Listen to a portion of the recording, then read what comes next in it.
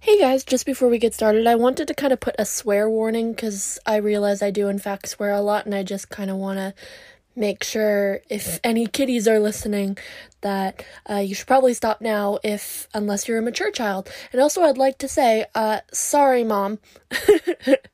Let's get started with the episode.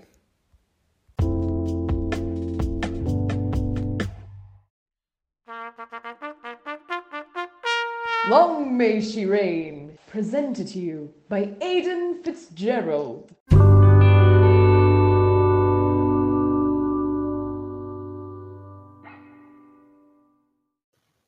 Hey guys, welcome back to the Long May She Reign podcast. I'm Aiden, I'm your host for this podcast. So, I'm really sorry for this not going out on time. I am still not feeling super great, but I still wanted to record an episode for this week. Also, I've noticed a problem in my last couple of episodes. It seems most prevalent in my Jenny Jerome episode. I've had a lot of crackling and problems with my recording, and I didn't notice that when I put that specific episode out because I've been putting these out so fast with very little time that I've just been putting the audio together and then not checking it before I put it out. So I'm really sorry about that, but I don't have any way to fix it. And I can't re-record that episode because I just don't have time. I barely have time for this episode. So I'm really sorry about that, guys. I think I have it fixed now.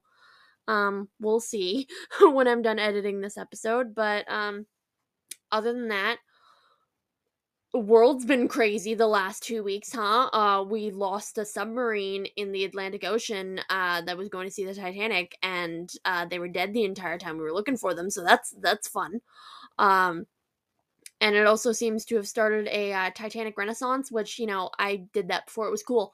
No, it's kind of funny to see the entire internet going through the same Titanic phase that I went through when I was from 5 to 15 or something like that. It's actually kind of shocking to see how few people know actual things about the Titanic. I saw a whole bunch of people on TikTok, you know, realize where the Titanic actually sank. People thought it sank in the Arctic or something because icebergs. And I was like, you're joking, right? Why did no one realize how close it was to Nova Scotia and Newfoundland? They were heading for New York. Where did you think they were? They were almost there, guys. Come on. Anyway, I'm also choking on wildfire smoke. Thanks, Quebec. That's great. I love not being able to breathe. It's awesome, especially when I don't feel well. So I feel nauseated, and I can't breathe. It's great. Anyway, enough about me. Today we are talking about Maria I, Queen of Portugal, also known as the Mad Queen of Portugal. Now, since the Queen Charlotte TV show came out, it seems that a lot of people have been really interested in mad monarchs. And Maria is probably one of the most, well, I wouldn't say the most famous of her time because George III actually was alive during her time. They were contemporaries and actually were looked after by the same doctor, which we'll talk about in a minute. But I knew a little bit about Maria going into this. I hadn't done any extensive research on her, but I knew that, she was first Queen of Portugal, and she won a little uh in after the first decade of her reign, but I really didn't know any concrete details about her life, so I'm really excited to dive into her story because she is endlessly fascinating. I hope you guys are excited. Let's get into it. Okay, so Maria I, Queen of Portugal, was born on the 17th of December, 1734, in Lisbon, to King Joseph of Portugal, who at the time was Crown Prince Joseph, and his wife, Mariana Victoria of Spain. Now, since she was born on December 17th, we have yet another Sagittarius in the house. Woo! Now, you guys know I love me some Sagittariuses. My dad and my brother are Sagittariuses, so I know them pretty well, not to mention some of my favorite women I've done on this show have been Sagittariuses, like Catherine of Aragon. And, well, you guys probably would have seen this by now, at least people who follow me on Twitter would have. I did a kind of I went through all my episodes to look at all the women who had known birthdays, and then I added up how many different signs we had, and I've done at least one of every sign, and it seems like Sagittariuses rule the world. At least on this podcast they do. I've done a lot of Sagittariuses, so that's another Sagittarius to the points. Anyway, Sagittariuses are fire signs, so they're passionate, curious, adaptable people, which I think fits Maria, at least in the first part of her life, but that kind of wears off a little bit, but we'll talk about that later. Um, Now, let's start off Maria's story by talking about her parents, Joseph and Mariana, who are both equally interesting people in their own right, not to mention the fact that Mariana has actually been in a previous episode, but more on that later. First, let's talk about Maria's dad, Joseph. Now, Joseph was technically never meant to be king. When he was born, he already had an older brother, but when Joseph was a few months old, his older brother died unexpectedly, and then he was, starting to be raised to be a king. Now, to say Joseph was a hoot and a half of a guy would be an understatement. Dude loved to party, he loved to gamble, play music, and best of all, Joseph, he loved love. Like, he loved, love, love. Joseph had a pile of mistresses throughout his life, and that did not stop when he married Maria's mom. Although I'll give him a little credit, he wasn't, out constantly disrespecting Mariana, being like, hey, everyone, look at my mistresses. People knew he had mistresses, but he wasn't, pulling Henry II of France and having his mistresses sit on his lap on the throne. He wasn't doing any of that. Now, Mariana and Joseph had a shockingly close relationship despite all the mistresses. They were both into music and the arts, which is sort of cute, but boo to the whole mistress thing. Come on, Joseph. Joseph and Mariana's wedding was actually a double wedding because Joseph's older sister, Barbara, married Mariana's brother, Philip. And then, of course, Mariana married Joseph to promote peace and friendship between Spain and Portugal, which, it just gets me. These two marry into each other's families, all the time. I don't get why they need to, renew friendship every fucking 20 years. Why can't it just, last for more decades? But whatever. Anyway. Speaking of lasting friendship between Spain and Portugal, Mariana. Now, Maria's mom, Mariana, you may or may not recognize her name from a previous episode. So, way back, you guys may remember I did an episode on Queen Maria Leczenska, who was the longest-serving queen of France. Now, in her episode, I mentioned that Maria Leczenska's husband, Louis XV, had been engaged since childhood to his first cousin, a Spanish princess. Well, oh well, ladies and gentlemen, that first cousin Spanish princess is back, and it's Mariana Victoria. Now, Mariana had primarily been raised in France with the expectation that she would be Queen of France one day, but she was very embarrassingly sent home when she was 7 or 6 or something, because Louis XV had a really bad fever. He almost died, and he was worried about, his succession because his wife wasn't able to have children yet. And she was sent back because she was a 7-year-old girl who couldn't have babies, which is eh? Now, Mariana basically spent her entire childhood idealizing the man she would marry and being really popular at French court, only to be very publicly rejected by that same man she idolized from afar. Now, lucky for her, a few years later, when she was a teenager, her dad was busy negotiating a new marriage for her that would hopefully be better. Now, it was initially rumored she might marry Peter II of Russia, Catherine the Great's husband, but that never panned out, and thank God. Or else we wouldn't have gotten Catherine the Great, which, actually would have kind of sucked for Russia. And it also really would have sucked for Mariana Victoria, because I know she would have fucking hated Peter. Anyway, as we know, Mariana ended up marrying Prince Joseph of Portugal, and they had a very happy marriage. They liked each other a lot, and they had 8 children together, with Maria being the eldest of their 8 children. Now, Maria grew up in a very big, very happy family with her 2 parents and her younger sisters. They were a family that was constantly on the move. They hopped from palace to palace, enjoying the best music, art, and entertainment that money could buy. Now, Maria and her father often went on walks around palace gardens where they could be gone for hours just talking to one another, which is so freaking sweet. Little father-daughter jaunt through, a park or a garden. Why did I forget the word for garden? I just said garden! I love it when I read about historical figures actually having good relationships with their parents. I love not talking about daddy issues on this show. It's great. Now, even though as a child it was not expected that Maria would come to the throne because there was still a possibility her mom could have a son, Maria was still provided with a top-notch 18th century education, especially for a girl. Now, one of the palaces she lived in, Belgium, had an indoor riding school where her father taught her to ride horses, and she was also taught Portuguese, French, and Latin. Also, because of her parents' intense interest in art and music, she was taught how to draw and paint, as well as how to sing, dance, and play a ton of different instruments with her younger sisters. They were basically like a family band, like at this rate, like Maria and the Portuguese Princesses. Yeah. And honestly, I would have paid to see that. Like, from what I read, it sounded like that they were actually all really good. However, one of the biggest aspects of Maria's education and one of her favorite subjects was the study of religion. Now, Maria loved going to church, and she was fascinated by the history of the Catholic Church and Catholic rituals, ceremonies, all that stuff like that. And she always made sure she had time to participate in the festivities during Saint Days, which she loved a lot.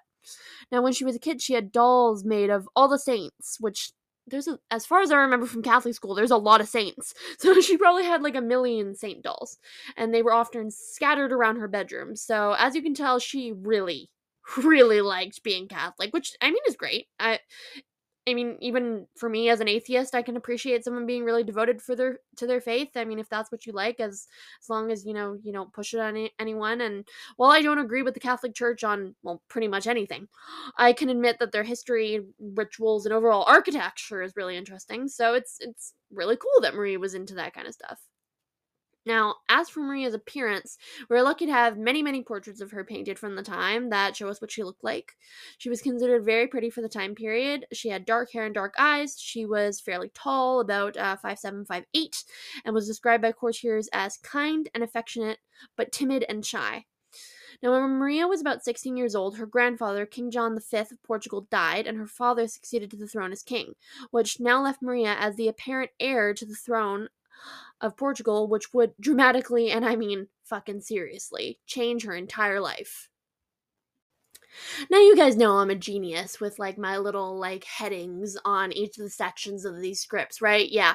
So I really like this section because I called it The Earthquake, the Uncle, and the Queen. It sounds like the title of a Netflix episode of something. I don't know. Anyway, now when Maria's father became king, she kind of her entire life shifted in general. The relaxed life that she had led where her family went anywhere they wanted, anytime they wanted, changed very quickly. And that's a really dramatic like life change to have at 16 of all times.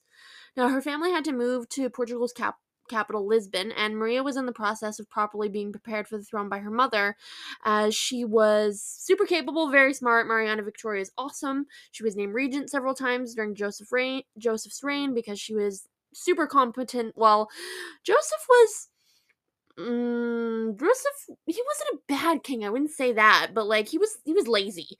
Joseph was so lazy, actually. In fact, he very quickly started handing off his duties as king to the Marquis of Pombal, who would distract the king with mistresses and drinking and parties, so that the Marquis of Pombal could actually rule the country. And Mariana Victoria and Maria were like, "Fuck." Now, Maria and Mariana Victoria hated Pombal and were always trying desperately to lessen his influence on the king, and it might have worked had an earthquake not happened. That's right, an earthquake. Now, the earthquake that struck Lisbon in 1755 heavily affected the royal family's future, so it's a significant aspect of Maria's life that we kind of need to discuss and kind of sets up the start of her own reign.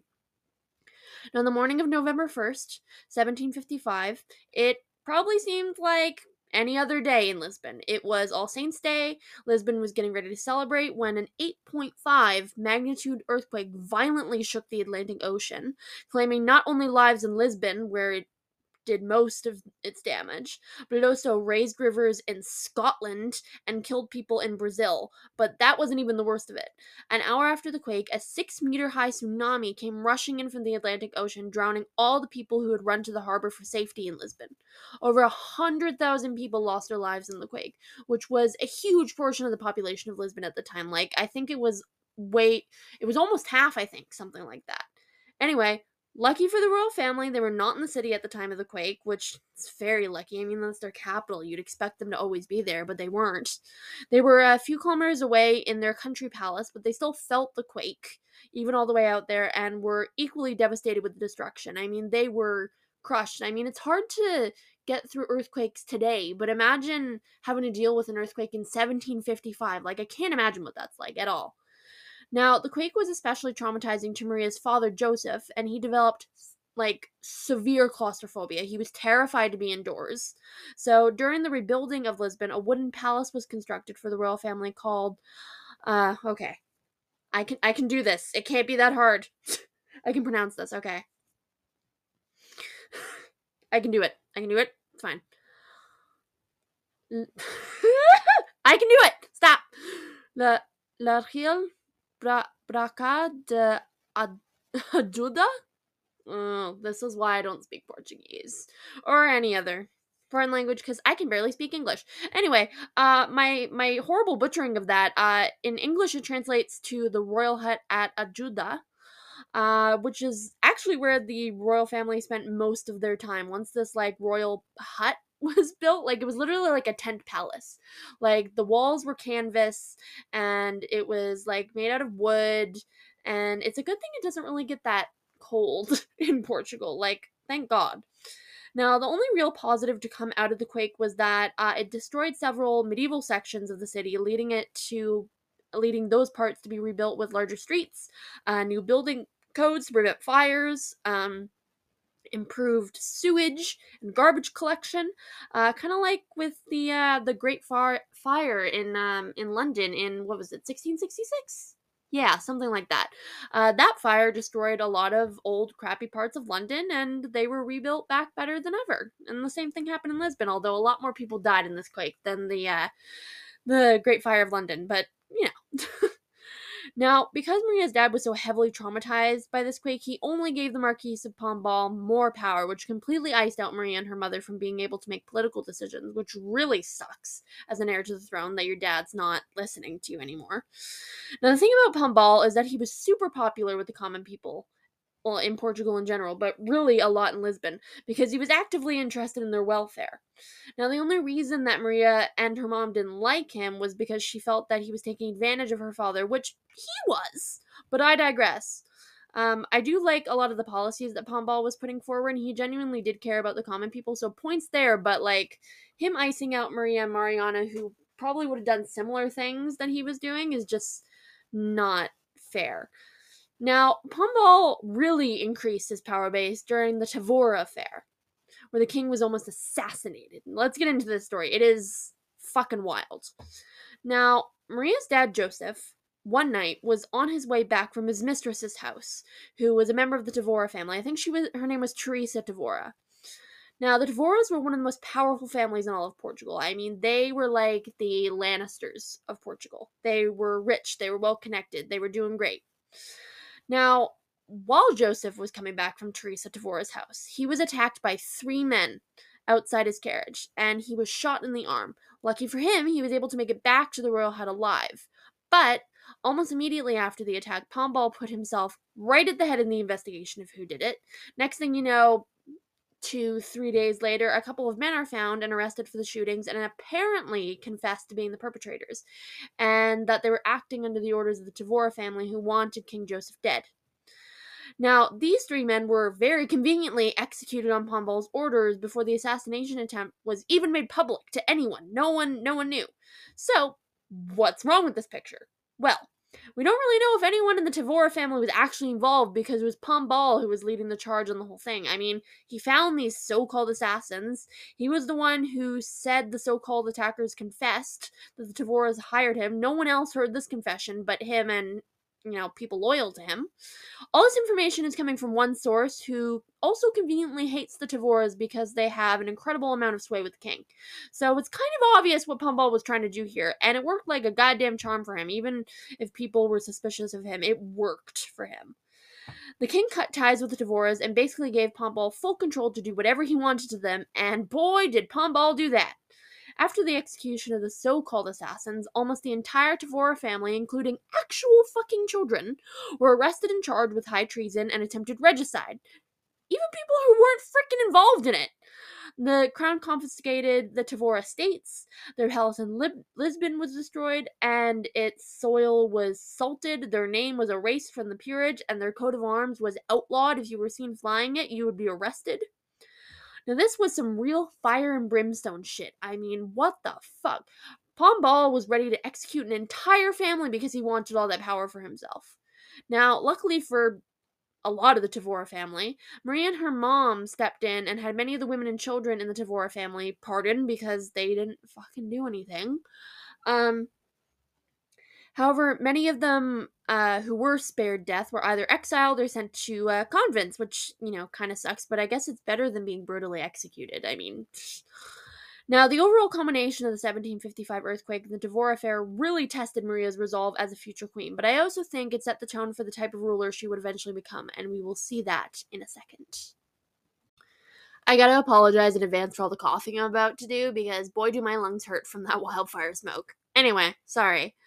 Now, a few years after the crazy events that we just talked about, Maria was getting up into her mid-20s, about 23, 25, and was not yet married, which was a huge problem for the heir to the throne, and, she's basically an old maid at this point, so it was time to start husband shopping for the future Queen of Portugal. Now, a couple of ideas were floated around of who Maria could marry. This was a pretty big decision, as she was the first queen to ever rule Portugal. Now, here are a couple of the bachelors that were proposed for who Maria could marry. Now, one of the first was King George III's younger brothers. He had two or one, I think. He had younger brothers. Anyway, those boys were floated around. A couple of her Spanish cousins, a couple of her Portuguese relatives were floated around to be her husband. But none of those really ever came to fruition. However, eventually it was decided that because Maria was about to be the first ever Queen of Portugal, that she should marry the next male in line to the throne, which was none other than her uncle Pedro. Oh boy, don't you just love European politics? It's so much fun. Um, so yeah, Maria had to marry her uncle because the Portuguese nobility just couldn't imagine Maria being able to properly rule the country without being married to someone she was related to. So on June 6th, 1760, Maria married her uncle Pedro in an ultra-Catholic and very fancy ceremony. So let's get to know Maria's uncle husband a little bit better, shall we? Pedro was born on the 5th of July, 1717, to Maria's grandparents, and he was a very quintessential second son in a lot of ways. Technically third son. We talked about how both of them had an older brother who died. Anyway, Pedro kept to himself. He had very rich people hobbies. He liked hunting and stuff until he was suddenly thrust into the spotlight and onto the altar with his 25-year-old niece. Yay! Now, despite their relatively large age gap and being related, they actually had a lot in common other than being related. They were both super devout and religious. Pedro was also into hunting and horseback riding, just like Maria was. So honestly, if they weren't related, I actually think this might have been kind of cute. I will say, for one, that I'm glad that Maria married someone who was like a genuinely good person and wasn't interested in politics or super ambitious. I mean, all Pedro wanted to do was sit back, relax, and enjoy all the benefits of being in the main royal family, while his wife girl bossed her way into being the first female monarch of Portugal. Now, a little over a year after they got married, they just started popping out heirs. In their 26 years of marriage, they had 6 children, of which only 3 survived long enough to become adults and get married. The couple's first child was their son, Prince Jose, who was immediately declared heir to the throne upon his birth. Then their son, Zhao, who was born in October of 1763. He was unfortunately stillborn, and it really devastated the couple, as, any child loss would. It would be several years before they had another child. In 1767, they had another boy who they named Zhao again. Don't worry, this one lives. After that, they had their first daughter, who they named Mariana Victoria, after Maria's mom. And after another large age gap, they had their youngest daughters, Clementina and Isabel, who unfortunately both died before their 4th birthdays. But in good news, they managed to have an heir, a spare, and a future marriage alliance, all before Maria became queen, which, when it comes to securing a succession, I think they did a pretty good job, even though, half their kids died along the way. Now, Maria and Pedro spent much of their marriage before becoming king and queen, raising their children in the palace of Quilutz. I think that's how you pronounce that. It's Queuluz. Anyway. And they were trying their best to be, the picture-perfect heirs to the throne. But, of course, fucking Marquis of Pombal was trying to make their lives as difficult as possible while he held all the power. Now, Pombal even went behind Maria's back and had his own people be put in charge of her son Jose's education, which Maria hated, but she couldn't do anything about it because even though she asked her father to remove Pombal's tutors, he refused to do that, which really pissed off Maria. She didn't want her son being taught by, little cronies of Pombal. She wanted her son to, think freely, not what he was thinking.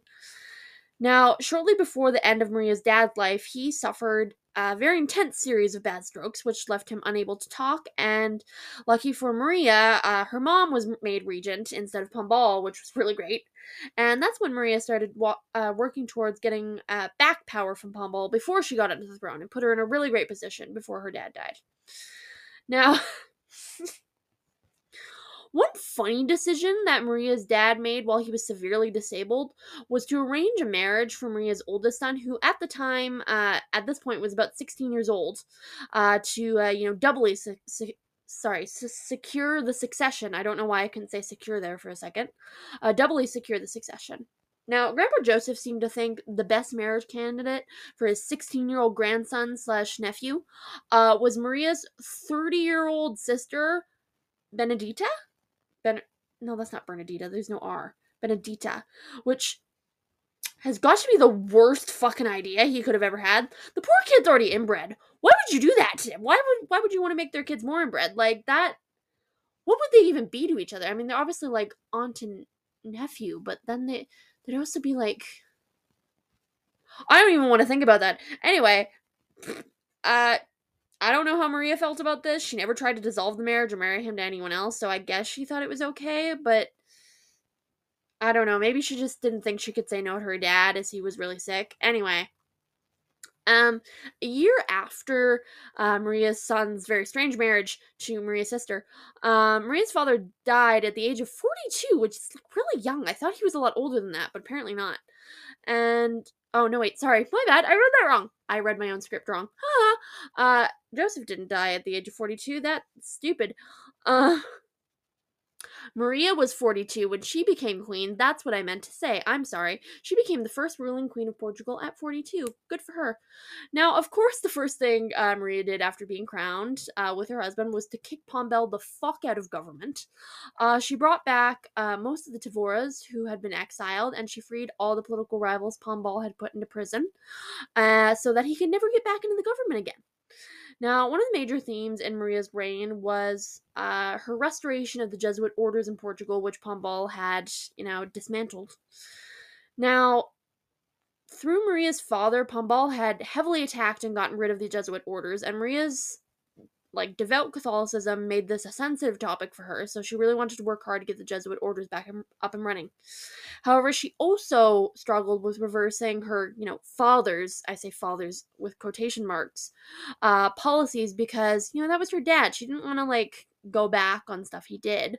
But she was also mildly worried that her father was in hell because of his attack on the Jesuits, which wasn't really his fault. That was Pombal's, but whatever.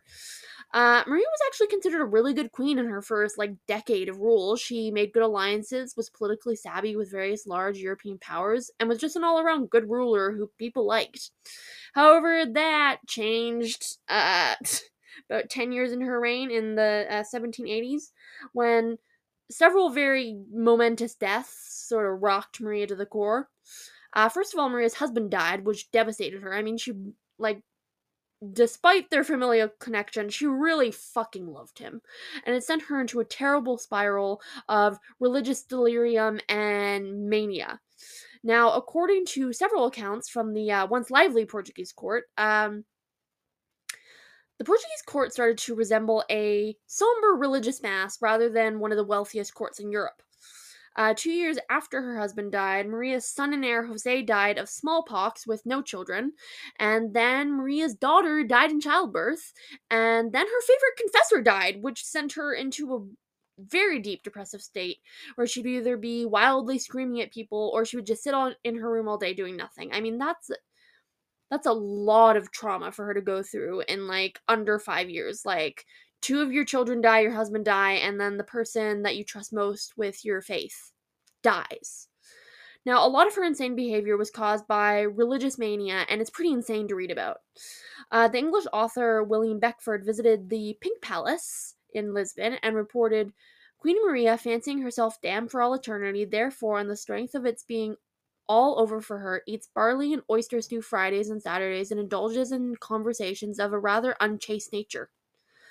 She fancied herself in her father's image, in color black and horrible, erected on a pedestal of molten iron, which a crowd of ghastly phantoms were dragging her down. Like that's the kind of stuff like she was like seeing.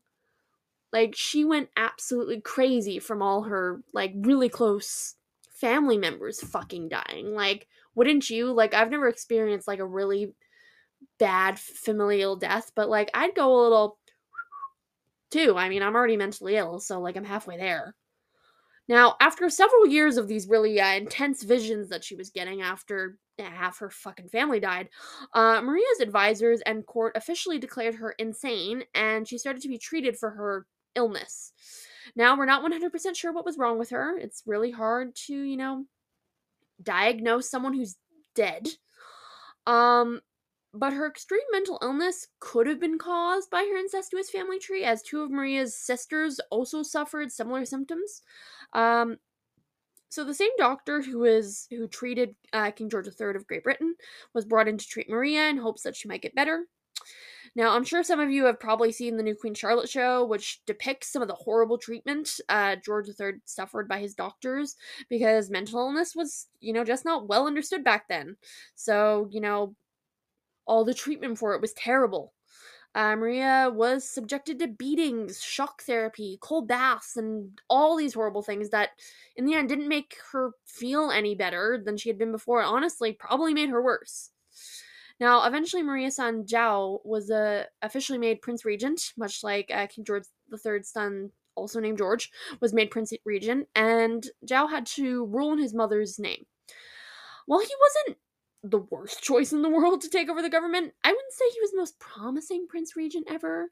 Zhao was a good guy, according to the little bit I've read about him, but he was also, according to accounts, let me just check my notes here, clumsily built, lethargic, and an awkward youth who had never been known to lose his temper, and he yawned at parties.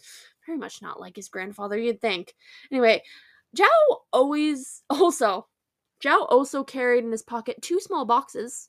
Can you guess what they are? I bet you can't. One containing snuff, which is like a tobacco that, you'd essentially like snort. Anyway, and he also carried a grilled chicken's leg in the second box, which he would gnaw on if he was bored. Basically, this kid who carried around tobacco and a chicken leg was somehow a better option than the mentally ill Maria, and that says a lot about how ill she was at the time. Like, if we're trusting the guy with tobacco and a chicken leg, like, we've clearly lost the plot, guys. I mean, wow. Okay, so about this time that Maria's son Zhao becomes Prince Regent, I believe it's a couple years after, the French Revolution is something that's happening, and the events of the French Revolution deeply distressed poor Maria, and she was only more stressed out when she found out Napoleon invaded her country in 1807, which forced her and her entire family to flee to their largest colony, Brazil. Now, I'll give it to Zhao and the entire Portuguese military. They really did try to fucking stop Napoleon, like they really did, but it's fucking Napoleon. If he wants to invade your country, he's probably gonna do it. Now the royal family barely managed to escape French troops when they entered Lisbon. Like, they could literally, their boat could still be seen from the shoreline as French troops entered the city. Like, it was that close of a call. Like, it was so bad. And so the worst thing about like this escape is the fact that Maria had no idea like where she was going. Like, she was so mentally ill at this point that like Zhao genuinely thought he couldn't like trust his mother by like telling her where they were going. So like Marie was being like ushered out of the palace. Like, I think it was in the middle of the night. I'm not sure what time of day it was, but she was being ushered out of the palace and she was like, Zhao, where are we going? I don't understand. I don't want to leave. Where are we going? And he like couldn't tell her. Can you imagine how distressing that must be? Like, to be ushered out of your palace and your son not telling you where you're going. And she was like screaming in her carriage all the way down to the boats because she was so freaked out she didn't understand where she was going. It's so fucking sad. Now, while they were on the boat, storms raged basically their entire journey. I mean, it's the fucking Atlantic Ocean. And it seemed to make everyone seasick, except for Maria. She actually really seemed to enjoy the trip, and the sea air seemed to do her good. Now, when they did finally arrive in Brazil, her mental illness pretty much only deteriorated, as she did not seem to understand where she was or why she was there. Now, she would often randomly scream at people and hit and even attack her servants because she was terrified of them. Now, a lot of her servants were native Brazilians, like indigenous people, and some slaves. And in her, delirious state, she had probably never seen an indigenous person, let alone an African person in her life. So, in her mentally ill state, she thought they were demons coming to punish her. Like, that's like not on her, but like it's horrible that the servants and Maria, did that. It's awful for those servants. I can't imagine what it must have been like.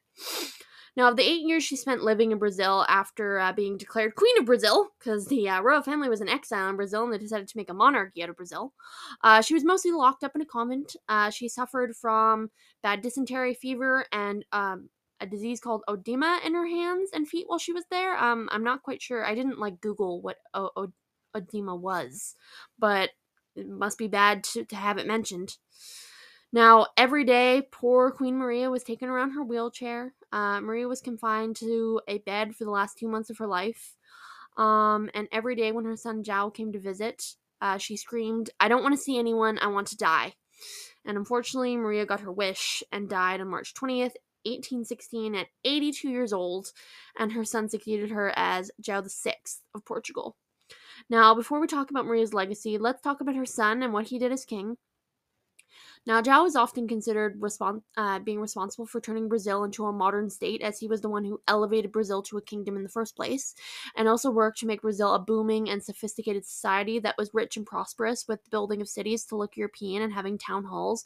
With the people of Brazil, he wanted to project himself as kind of like this father of the nation, which seemed to be how he's remembered, although I didn't look too heavily into Zhao's involvement in slavery, but Brazil was also one of the largest slave colonies in the world. In fact, most of the slaves that came over from Africa were sent to Brazil. We kind of think of them as all going to America or the Caribbean, but they pretty much all went to Brazil. I don't really know much about that. I will get back to you guys on that. I'm sorry, I should have looked more into that. However, Zhao was also remembered as a slobby, silly, overweight man who was dominated by his wife, so he has a complicated legacy. Now, Maria also has a complicated legacy, much like her son. Overall, she's remembered in both Portugal and Brazil as an intelligent, competent ruler before her mental illness, and even though it was through her son's actions, she is often also given credit for the development of Brazil into its modern society and its eventual independence.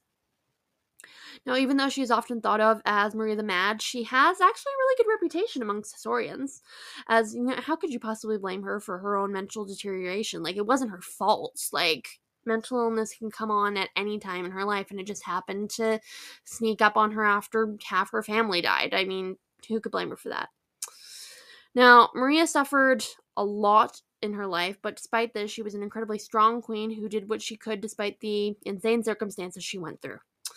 Thank you guys so much for listening. I will hopefully see you guys on time in 2 weeks with a brand new episode. I love you guys. Goodbye. Hey guys, thanks for listening. If you have any suggestions for topics, you can just DM me on Twitter at longmayshereign2. The N at the end of rain is replaced with a 2 instead.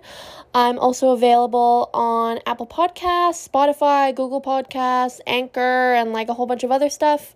Don't forget to rate and review this podcast on all those platforms. It really actually does help the show so much, and it will help me grow my audience. So I would absolutely appreciate it if you guys could do that. All right, bye.